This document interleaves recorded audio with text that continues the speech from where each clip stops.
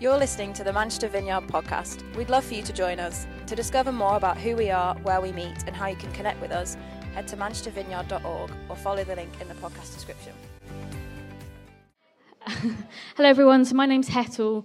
If you don't know me, I'm part of the team here at Manchester Vineyard and I oversee Alpha and our discipleship year, which is called 4-1. I know I'm quite far back in the stage and I'm sitting down. I'm currently pregnant and finding it a lot more comfortable to sit.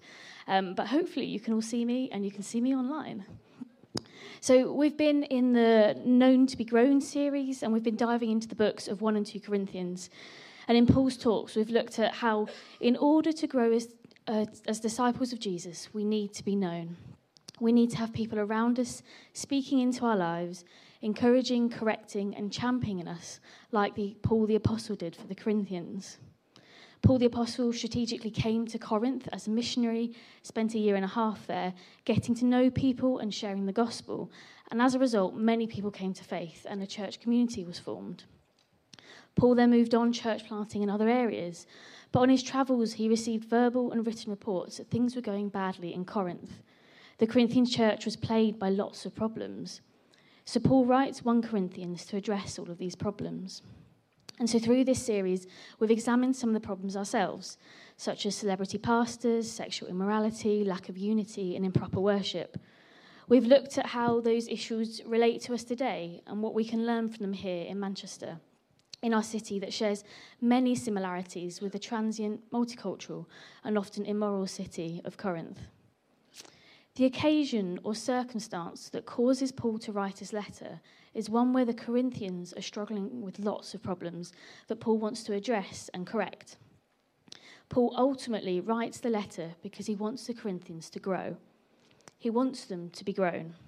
And it's that concept of growth that I want to take a deeper look at today. We're known to be grown. So firstly, what does it mean to grow as a person? Well, to bat away the obvious, I'm not referring to growing in height. You only need to look at me to know that I don't have a load of experience in that area. I actually stopped growing at the ripe age of 11. At the start of year 7, I was the 3rd tallest in my class. I like to refer to them as my glory days. By the end of year 7, I was actually pretty much the 3rd smallest. I think I actually became the shortest by the end of year 8. It was very sad. So by growth, I don't mean the vertical kind. I'm not qualified to speak to you on that. But what do I mean? What does it mean to grow? And I think if you ask the average person on the street this question, they'd probably try and explain the concept of personal growth. So this concept of personal growth is one that is very prevalent in our society and our culture. And I've just Googled a few definitions for us. Personal growth is a process by which a person continually develops themselves to reach their full potential. It is an important part of achieving maturity, success, and happiness. And then there's another one. Personal growth consists of activities that develop a person's capabilities and potential, build human capital, facilitate employability, and enhance quality of life, and the realization of dreams and aspirations. Sounds pretty good. And it's this concept of personal growth comes with a notion that there can be no universal strategy for personal growth, as each person is a unique individual. It's up to the individual to decide what path to take and where that path will lead. And I think the average person on the street would perhaps recognise a strong link between the concept of personal growth and the concept of growing spiritually. Again, this idea of spirituality or growing spiritually has become popular in our time and our culture. So I oversee Alpha at MV, and if you've not heard of it before, it's a 6-week course where people who don't usually go to church have dinner together and explore faith and life and its meaning. And at Alpha, I've often been in discussions where people have identified with the phrase, I'm spiritual but not religious. You know, I don't do religion, but I'm a spiritual person. And I always find it interesting to ask people what they mean by being spiritual. And what I found is that no 2 answers have been exactly the same, but I think that's the idea. And as a side point, my favourite answer to the question, what do you mean when you say you're spiritual but not religious, is this one guy who said, I don't do that religion thing, but I am a spiritual person. I'm not a cold-hearted atheist. I still love puppies. which, as you can imagine, raised more questions than answers. I don't know what puppy-hating atheists he's come across, but I don't want to meet them. But back to the point. When people say they're spiritual but not religious, they rarely mean the same thing. The spirituality movement that our culture has embraced values the freedom to define its own spirituality, whereas religion points to outside oneself to a higher power for wisdom and guidance. Spirituality, not associated with a religion, looks within. To be spiritual but not religious means that you have a deeply personal and private spirituality. Essentially, I get to decide what I believe. I can pick and mix my beliefs and practices from different religions and traditions according to what I think is good and right and valuable at any given moment of time. Barna, a research company looking at the intersection between faith and culture, found in the US that for all those who claim to have no faith, around 1/3 say they are spiritual. So that's a whopping 34% of US people with no faith identify as spiritual. They even have their own acronym, SBNR, spiritual but not religious. It's very catchy. Barna found that although there were many differences in beliefs amongst these people, there were similarities too. For instance, many SBNRs find their spiritual nourishment in informal practices such as yoga, meditation, silence or solitude, and by spending time in nature. And in our culture here in the UK, the idea of personal spiritual growth is very prevalent. It's practically the air we breathe. We can't escape it. We live in the days of self-help, coaching, well-being, yoga, and 10 steps to achieve your potential. A highly individualistic, progress, and wealth-driven society. And you know, this average person's idea or concept of personal and spiritual growth isn't necessarily a bad thing. But as with many things, culture has taken something good and skewed it into something not quite right. It's missing the mark. And in many ways, we know this and culture knows this. The fact that there is such an interest in personal and spiritual growth shows us something. In our consumer, materialistic, hedonistic society, where there's been a loss of purpose, value, and meaning, people are searching for deeper realities where they can find wholeness, identity, and their purpose again.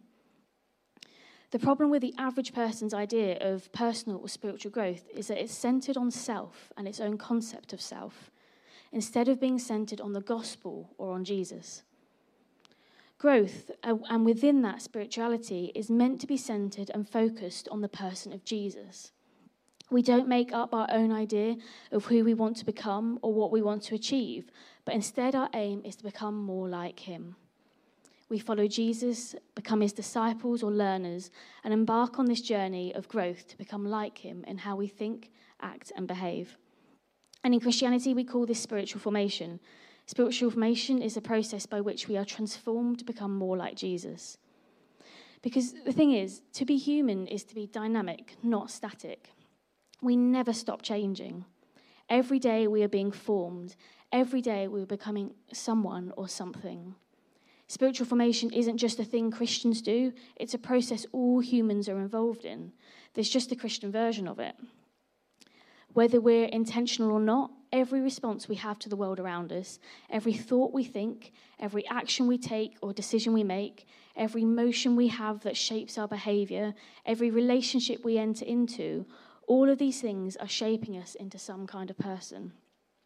We are all disciples of someone or something. We never stop becoming somebody. And the question we have to ask ourselves is it Jesus? Or is it someone else? Or is it something else? Because we are either being shaped into the wholeness of the image of Jesus, or at best a substandard version of Jesus, or at worst, into a broken, destructive caricature of him. We're either becoming agents of God's love and healing to a broken world, or agents of destruction and disease. And perhaps the biggest danger for Christians in the UK is not becoming an atheist, but approaching our spiritual formation much like an atheist would.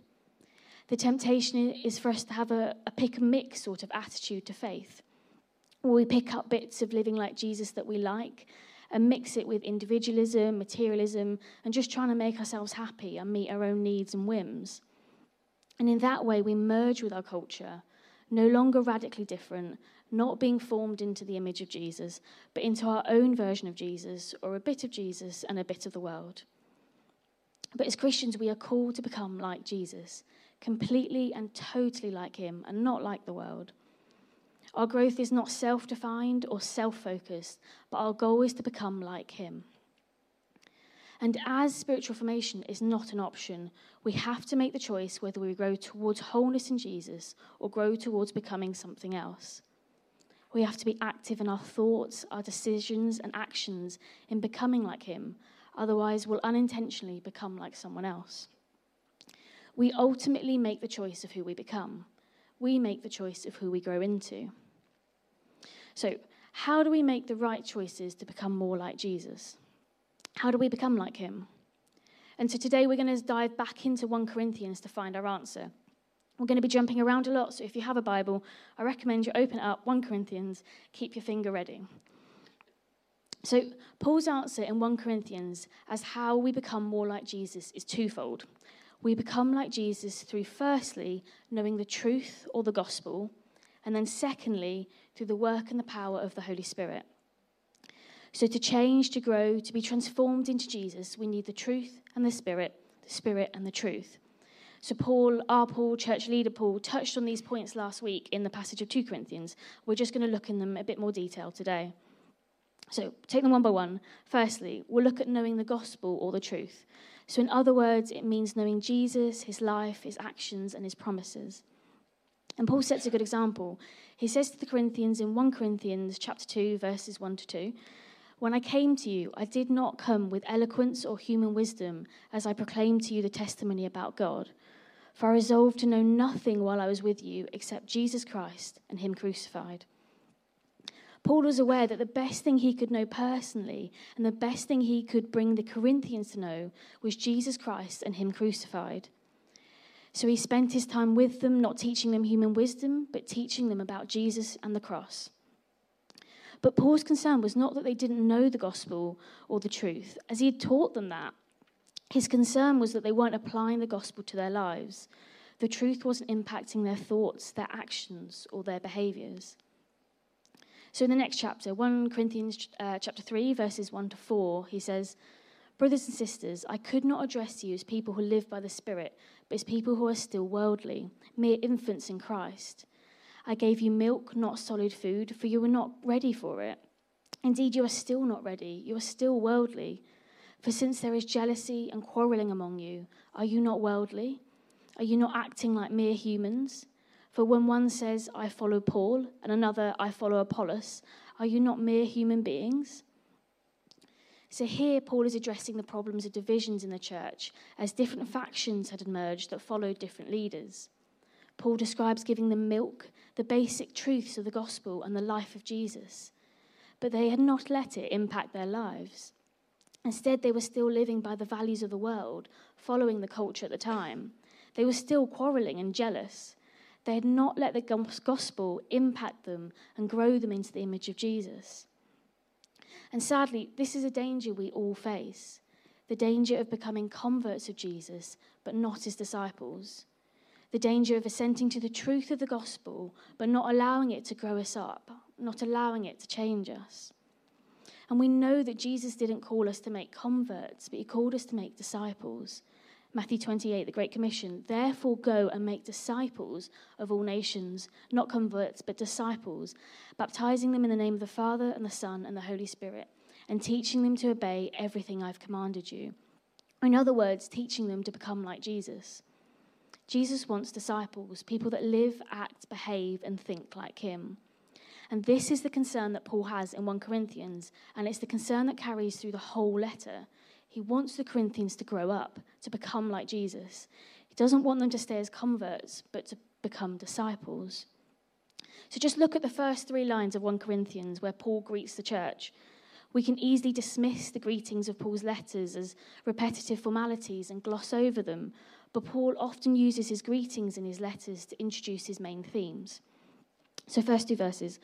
"Paul, called to be an apostle of Christ Jesus, by the will of God, and our brother Sosthenes, to the church of God in Corinth, to those sanctified in Christ Jesus, and called to be his holy people, together with all those everywhere who call on the name of our Lord Jesus Christ." To be sanctified or set apart in Jesus and called to be his holy people. So right at the get-go, Paul is highlighting that being a Christian isn't a one-off conversion event, but a call to be set apart and holy, or in other words, a call to be transformed and become like Jesus. Paul had planted many churches by this point and seen the gospel impact many people in many places. But he knew that the gospel, the truth, the good news wasn't something just for conversion. We don't hear the gospel once or twice, become a Christian, and then that's it. The gospel becomes irrelevant to us. The gospel continues to be important in the Christian life, as it not only brings us to faith, but helps us mature and grow in our faith. The gospel is always, always good news. It's never old news. And Paul explains it in this letter. In 1 Corinthians chapter 1, verse 18, he says, "For the message of the cross is foolishness to those who are perishing, but to us who are being saved, it is the power of God." For the message of the cross is foolishness to those who are perishing, but to us who are being saved, it is the power of God. And it's that phrase, who are being saved, in this verse. It's in the present tense. We tend to think of salvation or being saved as sort of a past event. For example, we say, I was saved when I was a teenager, or I was saved 5 years ago. But actually, the Bible speaks about salvation in the past, present, and future tense. And when the Bible speaks about salvation in the present tense, it's talking about sanctification, or the process of becoming more like Jesus. So here Paul is saying that the message of the cross holds or carries the power of God to those who are becoming like Jesus. The message of the cross, or in other words, the gospel or the truth, has the power to transform us into the image of Jesus. And we're at danger of forgetting that in our current church culture due to the language we use. We often talk about sharing the gospel with non-believers to bring them to faith, but we don't readily talk about believers being strengthened, matured, and made into the image of Jesus by the ongoing teaching of gospel truths. So the gospel is key. The gospel doesn't just bring us to faith, but it carries us through our whole Christian journey. The gospel truth births a whole new reality, a whole new way of life. We can see our whole life through the lens of the gospel because it affects absolutely everything we do. We need the gospel to grow up. So if we look at a few examples of this in 1 Corinthians, so with every problem the Corinthians face, Paul responds by using the gospel, the story of good news, to show the Corinthians that they're not living out what they believe. And he urges them to apply the gospel to their lives and to allow it to help them grow up and become like Jesus. So firstly, the problem of division in the Corinthian church. So the Corinthians were treating their leaders like celebrities and quarreling among themselves. They're divided into cliques. They were following a certain leader. They'd idolized that leader. They'd pledged allegiance to that leader, all at the detriment of the church's unity. So how does Paul correct this problem? By getting them to focus back on Jesus. So 1 Corinthians chapter 1, verse 13, Paul says, "Is Christ divided? Was Paul crucified for you? Were you baptized in the name of Paul?" So Paul is saying here that Jesus is whole and cannot be divided amongst the church. And he urges the Corinthians to fix their eyes on Jesus and him crucified. He is the one who was crucified, who died for their sins and brought them forgiveness and a new life. Not Paul, not Peter, not Apollos, but Jesus. He goes on to say that they were baptized in the name of Jesus, which signifies coming under Jesus' authority. They were not baptized under the name of anyone else. They belonged to Jesus. They owed their lives to Jesus and the cross, and he is calling the Corinthians to remember that, to fix their eyes back on him.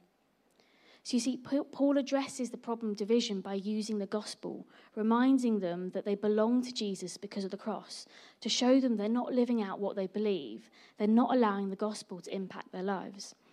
If they knew and were living out this truth of belonging to Jesus, they wouldn't have divided into all of these cliques.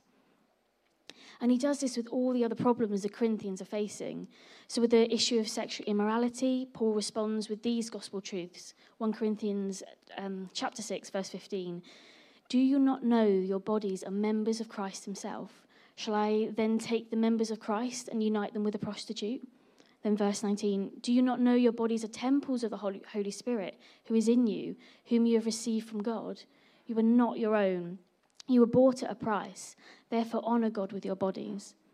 So Paul questions the church, asking them, how can they engage in this sexual immorality when, because of the death and resurrection of Jesus, they'd been united to him, they have the Holy Spirit, the presence of God in them, and they've been redeemed and bought by him.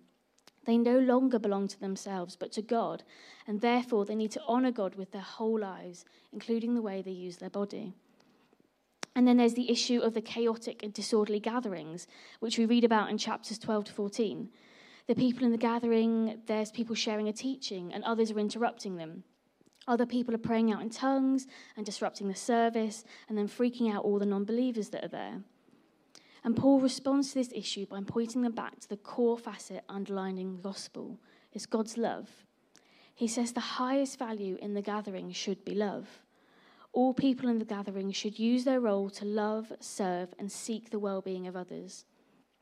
He argues that gospel love should undergird the whole thing, with each member of the gathering choosing to sacrificially love others, over loving themselves, just as Jesus did. And that's just a few examples. It's worth your time looking into 1 Corinthians and at the other problems and trying to see how Paul uses the gospel to address them. And as I said before, the gospel wasn't new to the Corinthians. Paul had spent 1.5 years with them, teaching them about Jesus and the gospel. And many of us today are in a similar position.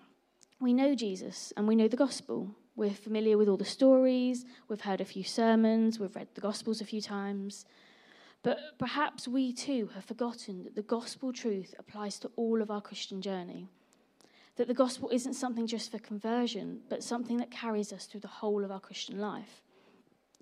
Or perhaps we haven't applied the gospel to all aspects of our lives. There's some issues we're facing, some problems we're having, that we haven't let the power of the gospel impact. Or perhaps we've become numb to the magnificence of the gospel truth and the power the gospel has. The gospel is powerful. The gospel has the power to transform us and make us like Jesus. For many of us today, we need a fresh awakening to the gospel. We need to realize afresh its power and ability to transform us. Because we all have our own problems that we're facing. All of us have areas in our lives that need to be transformed by the gospel. And I wonder what these problems are for you. And I wonder what the gospel, the truth, has to say about it. Perhaps you're struggling with anger at being treated unfairly by a person or by the world. Maybe you need to remember how Jesus was treated unfairly, betrayed, mocked, and beaten, and crucified, and how he, instead of responding with anger to us, chose to respond by loving his enemies, even dying for us. Perhaps you're struggling with selfishness. It might be that you need to be reminded of how Jesus gave us everything. He literally gave us all he had, his life, for the service of others. Maybe it's materialism you struggle with, the desire for more wealth and stuff. I'll just buy one more gadget, one more item of clothing. Maybe you need to be reminded that Jesus gave up all of his privileges. He came as a baby onto this earth with literally nothing to his name. He didn't have a home. He owned very little. He showed us that very little is actually needed to live a life for God. Maybe it's individualism. Jesus came for us individually, yes, but he saves us into a family, into a body of believers. And Jesus plans to come back again at the second coming for his bride, for the whole of the church. If it's fear you're struggling with, the gospel shows us there is nothing to fear as Jesus rose from the dead and is victorious over all, over our sin, our pain, our enemies, and death. If anxiety is a problem, the gospel tells us not to worry about anything because we are more important than sparrows or the grass in the fields. The gospel tells us that God knows us intimately and cares for us as his children. And I know I'm hammering this point, but honestly, the gospel applies to everything. So just a couple more. If it's envy that you're struggling with, the gospel says we don't need to be dissatisfied because we have everything we need in Jesus. We can be content as we trust and delight in the Lord. He has given us every spiritual blessing, and we need no more. If laziness is the issue, we see in the gospel Jesus working hard and ultimately achieving the work of the cross. And he calls us to do the same, working with zeal for his kingdom to come here on earth. If pride is a problem, we look to Jesus, our ultimate example of selflessness, who gave himself for us on the cross. And finally, if discouragement is a problem, we listen again to Jesus' words. He tells us our hearts do not need to be troubled, as ultimately he has overcome the world through the power of the cross, and he will keep to his promises. So I don't know what it is you're struggling with today, but rest assured that the gospel has something to say about it. The gospel is good news to us every day. Every area of our life can be looked at through the lens of the gospel. The gospel truth can bring transformation to every problem we face and allow us to grow up to become more like Jesus. So we've looked at Paul's understanding in 1 Corinthians of how the gospel truth can bring transformation and make us become more like Jesus. But it's not just the gospel truth alone that brings transformation, but the gospel truth in conjunction with the Holy Spirit. We need both the truth and the Spirit to cause us to grow up and become like him. So let's have a quick look at the Holy Spirit. So the Holy Spirit is all over 1 Corinthians, and in this letter, Paul speaks of the importance of the Spirit, in fact, the necessity of the Spirit for transformation. So 1 Corinthians 2, verse 12, Paul says, "What we have received is not the spirit of the world, but the Spirit who is from God, so that we may understand what God has freely given us." So here Paul explains it is the Spirit, the Holy Spirit, that helps us understand the gospel truth, so we see it as wisdom and not foolishness. And in other words, without the Spirit, we would not understand the gospel. And if we did not understand the gospel, we would have had no hope in applying it to our lives. So the Holy Spirit is key. But then not only that, secondly, Paul talks about how the Spirit is the one that transforms or sanctifies us, the one who sets us apart and does the actual work to make us like Jesus. So 1 Corinthians chapter 6, verse 11, "But you were washed, you were sanctified, you were justified in the name of the Lord Jesus and by the Spirit of our God." So it's the Holy Spirit is the one who's washing and sanctifying us, the one who makes us more like Jesus. 1 Corinthians 3, verses 1 to 3. So I've read this earlier in regards to the divisions in the Corinthian church. Paul says, "Brothers and sisters, I could not address you as people who live by the Spirit, but as people who are still worldly, mere infants in Christ. I gave you milk, not solid food, for you are not ready for it. Indeed, you are still not ready. You are still worldly, for there's jealousy and quarrelling among you. Are you not worldly?" So Paul argues that as there is jealousy and quarrelling, they can't be living by the power of the Spirit. The Spirit is the one who sanctifies and makes us like Jesus. And their quarrelling is evidence that the Holy Spirit has not been given access to their heart and their lives. They're not living by the Spirit. The Holy Spirit is God's empowering presence. It's the person who transforms us into the image of God. We can't become like Jesus without the work of the Holy Spirit. So it's a bit like this. Have you guys ever seen those runners that put so much effort into running, but essentially getting nowhere? The ones that are sort of pumping their arms, they're pounding their feet on the ground, but they're not really managing to make any sort of distance. You can probably imagine it if you haven't seen them. And that is currently me. So I love running. I've been running for quite a few years now. And I haven't always been this way. But since becoming pregnant and carrying an increasing amount of weight on my front, I've found that I've slowed down considerably. And at 28 weeks, I think it's got to the point that I can't even call what I'm doing running anymore. Perhaps more of an over-enthusiastic walk. And the thing is, even though my over-enthusiastic walk is getting me somewhere slowly, even though I'm using every ounce of willpower in me to move, it's not the real deal. I'm not actually running. So it's like dealing with anger. If you have a problem with anger, you may find that you're able to stop yourself from lashing out or swearing by the use of your self-control, your willpower, or your determination. But internally, you're still left seething and bitter at the person you're angry at. You haven't been truly transformed. Self-control, willpower, and determination only gets you so far. You need the Holy Spirit for true transformation of the heart. Without the Holy Spirit, all we have is self-control or willpower, which is limited and varies on a moment-to-moment basis. If you've ever tried to diet or implement an exercise regime, you'll probably know that all too well. We need the Holy Spirit to help us be truly transformed into the image of Jesus. We still put some of the effort in. It doesn't just happen to us without our cooperation, but we find that the Holy Spirit does most of the work. So it's like when you're baking with a 5-year-old. You do all the work of getting the ingredients, you measure them out, you mix them together, you monitor the timings. But the 5-year-old gets to come along, do a bit of mixing at the end, lick the spoon, and put the sprinkles on top. And actually, I remember my first experience of baking very well. The reason being because the first time I was taught to bake, I was actually 20 years old and I was at uni. So having an Indian heritage, baking wasn't really a thing we did at home, as Indian desserts and sweets, they don't really need to be baked. So I remember my uni housemate helped me to make my first ever cupcakes for a friend's birthday party.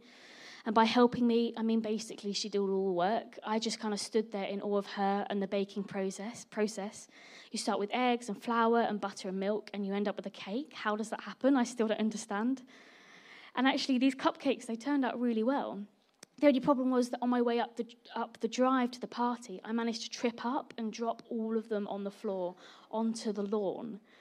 Unashamedly, in the dark, I picked off as much grass as possible and then went and presented them to my friend at the party. They were my first ever cupcakes. I was so proud. I wasn't going to let a bit of grass ruin them. But, as I said, even as a 20-year-old, my friend had done most of the hard work to make those cupcakes. I was there, I did a bit too, I cooperated with the process. And it's the same with the Holy Spirit. We share the load with him. He works and we work with him. So the question is, how do we work? How do we cooperate with the Spirit? Well, one of the key things we can do is put ourselves in a place where the Holy Spirit can minister to us. We place ourselves before God so he has access to our lives. One of the best ways to be open to the Holy Spirit is through the spiritual disciplines. These are all the things we see Jesus doing in the Bible, such as Sabbath, silence and solitude, community, that's a big one, prayer, fasting, celebration and worship. Paul, our church leader Paul, speaks in an earlier part of the Known to be Grown series about his most transformative moments being in times of worship. Which makes sense because worship, like the other spiritual disciplines, brings us to a place where we behold the glory of God, and as a result, through the Holy Spirit, we are transformed into his likeness. 2 Corinthians 3:18, we all with unveiled faces, beholding the glory of the Lord, are being changed into his likeness. And there isn't any time to go into the spiritual disciplines today. Paul did a series on them during lockdown, if you'd like to look back at it. But just to say, the Holy Spirit is with us here today. In the Vineyard, we value ministry time. On a Sunday, this happens after our talk, although it is always happening. It's where we make space to invite the Holy Spirit to come and meet with us and do what he wants to do in our lives. So I urge you all today to be open to the Holy Spirit's work in you. We'll have an opportunity after this talk to welcome the Spirit, to respond to the ways he's inviting us into more of the fullness of life with Jesus, and to allow him to work in us to make us more like him.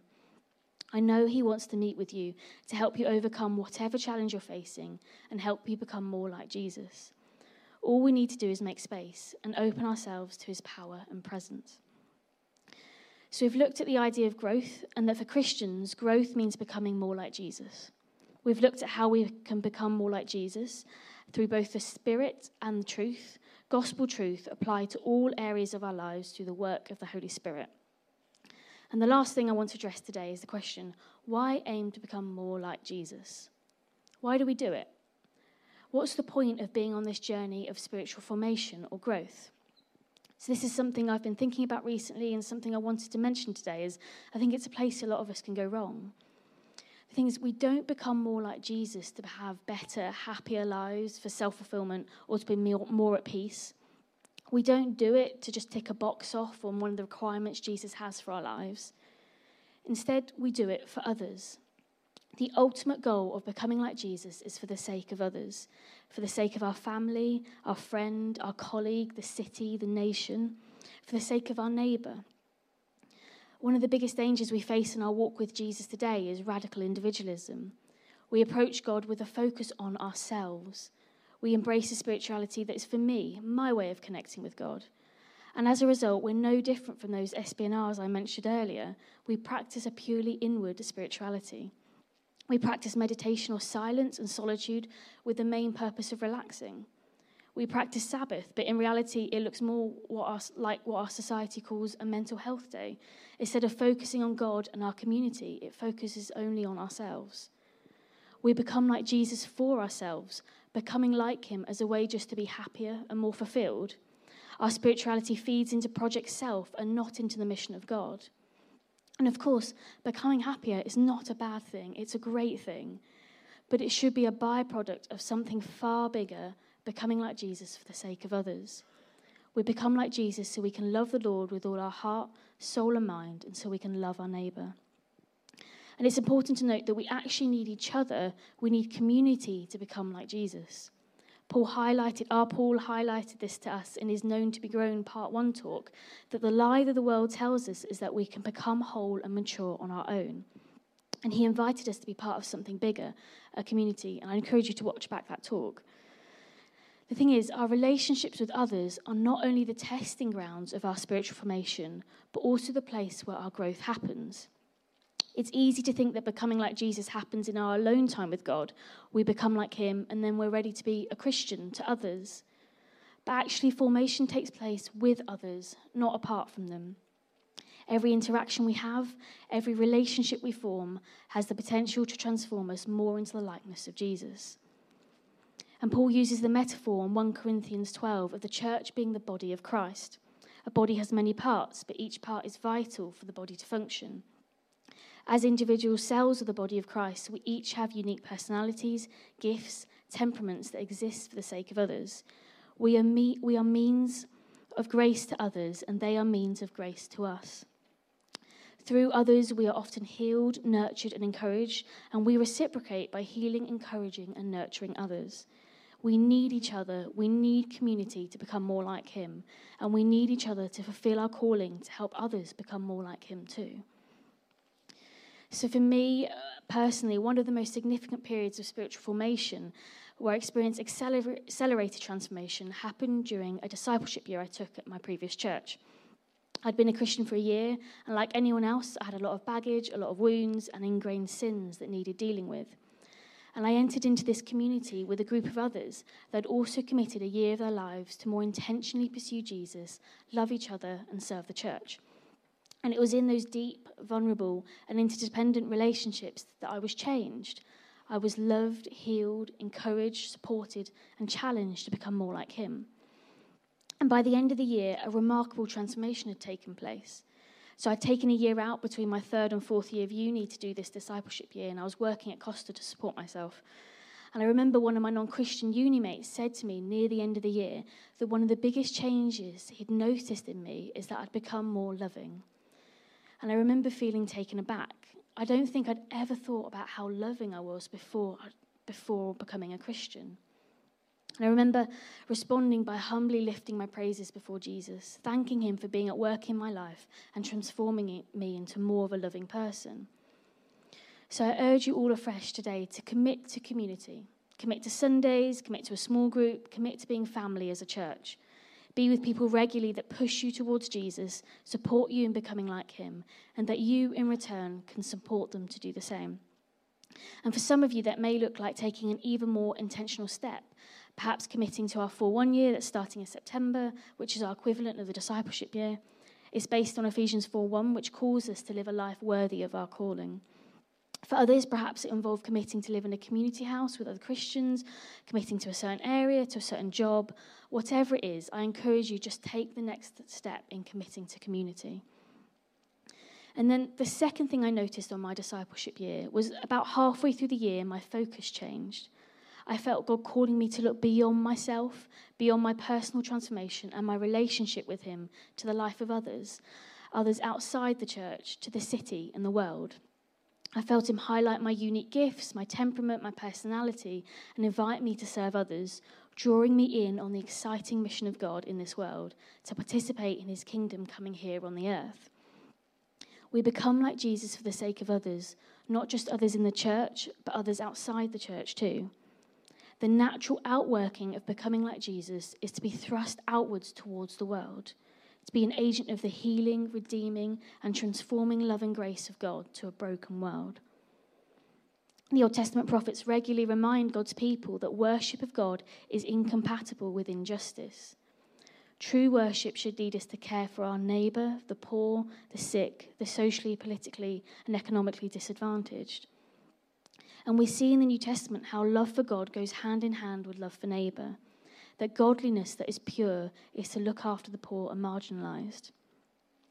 Becoming more like Jesus should lead us to loving others, to helping our neighbour, to sharing our faith, to caring for the poor, welcoming the marginalised, to embracing the lonely, to bring God's love and grace into all environments we find ourselves in.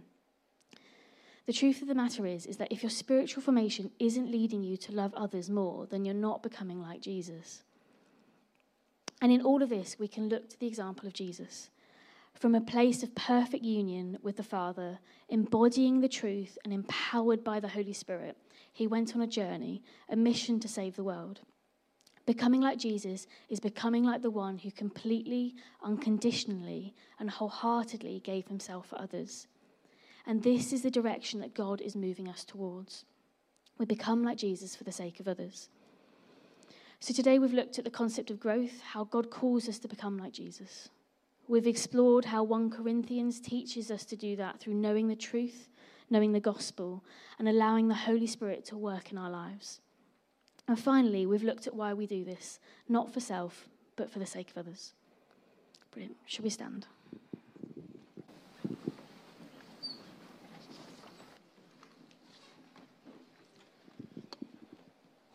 We're just going to take a moment to welcome the Holy Spirit.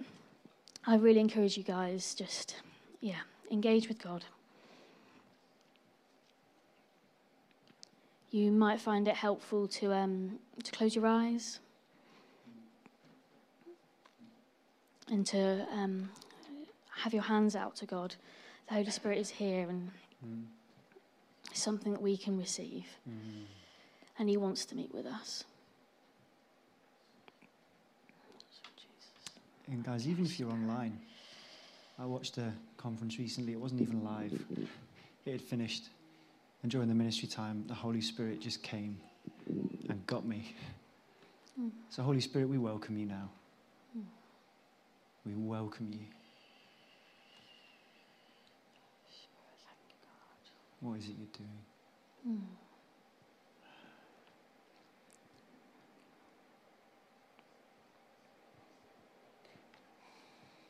A few people throughout the morning and before the morning had different prophetic words that they shared, and there seems to be a bit of a theme.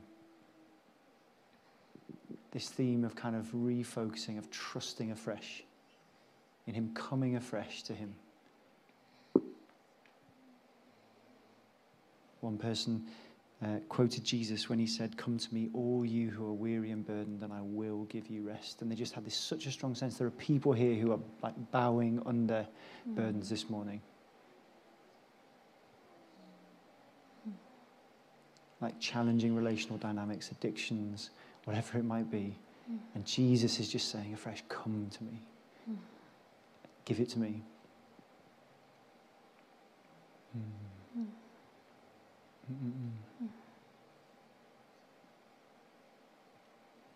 Someone else was sharing the story of Jesus walking on the water. You might know it. There's just all sorts of things going on that are troubling his followers. There's these crazy waves and wind, and they're in trouble, and Jesus turns up. And as one of his followers, Peter, looks at him, he can actually walk on water. As he trusts Jesus, he can do what no one has ever done before. And it's only when he gets distracted by the wind and the waves again that things go a bit pear-shaped. But even then, Jesus is there for him. Oh, Jesus, we just invite you. You just... Yeah, I think there's going to be some of us here today that just need the Holy Spirit to transform something in their lives. They need the power of the Spirit to work for transformation. I think this is a moment that the Holy Spirit can do this in, alongside all the other times we have at home and community groups too.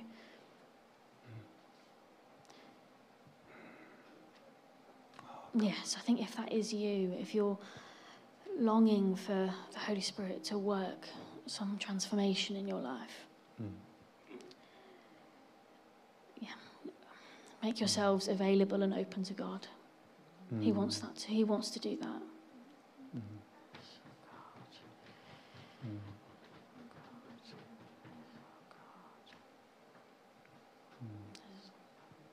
I feel like there might be a few others that have realised that the gospel's become quite dry to them. That the stuff that Jesus did, I don't know, it's just not having the same impact. Maybe your first love has died down.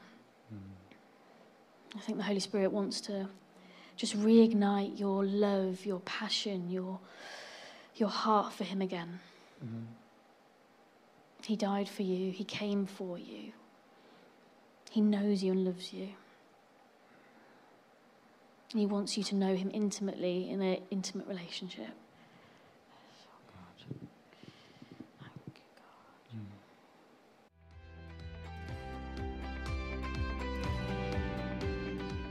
Thanks for listening. To find out more, head to manchestervineyard.org or follow the link in the podcast description.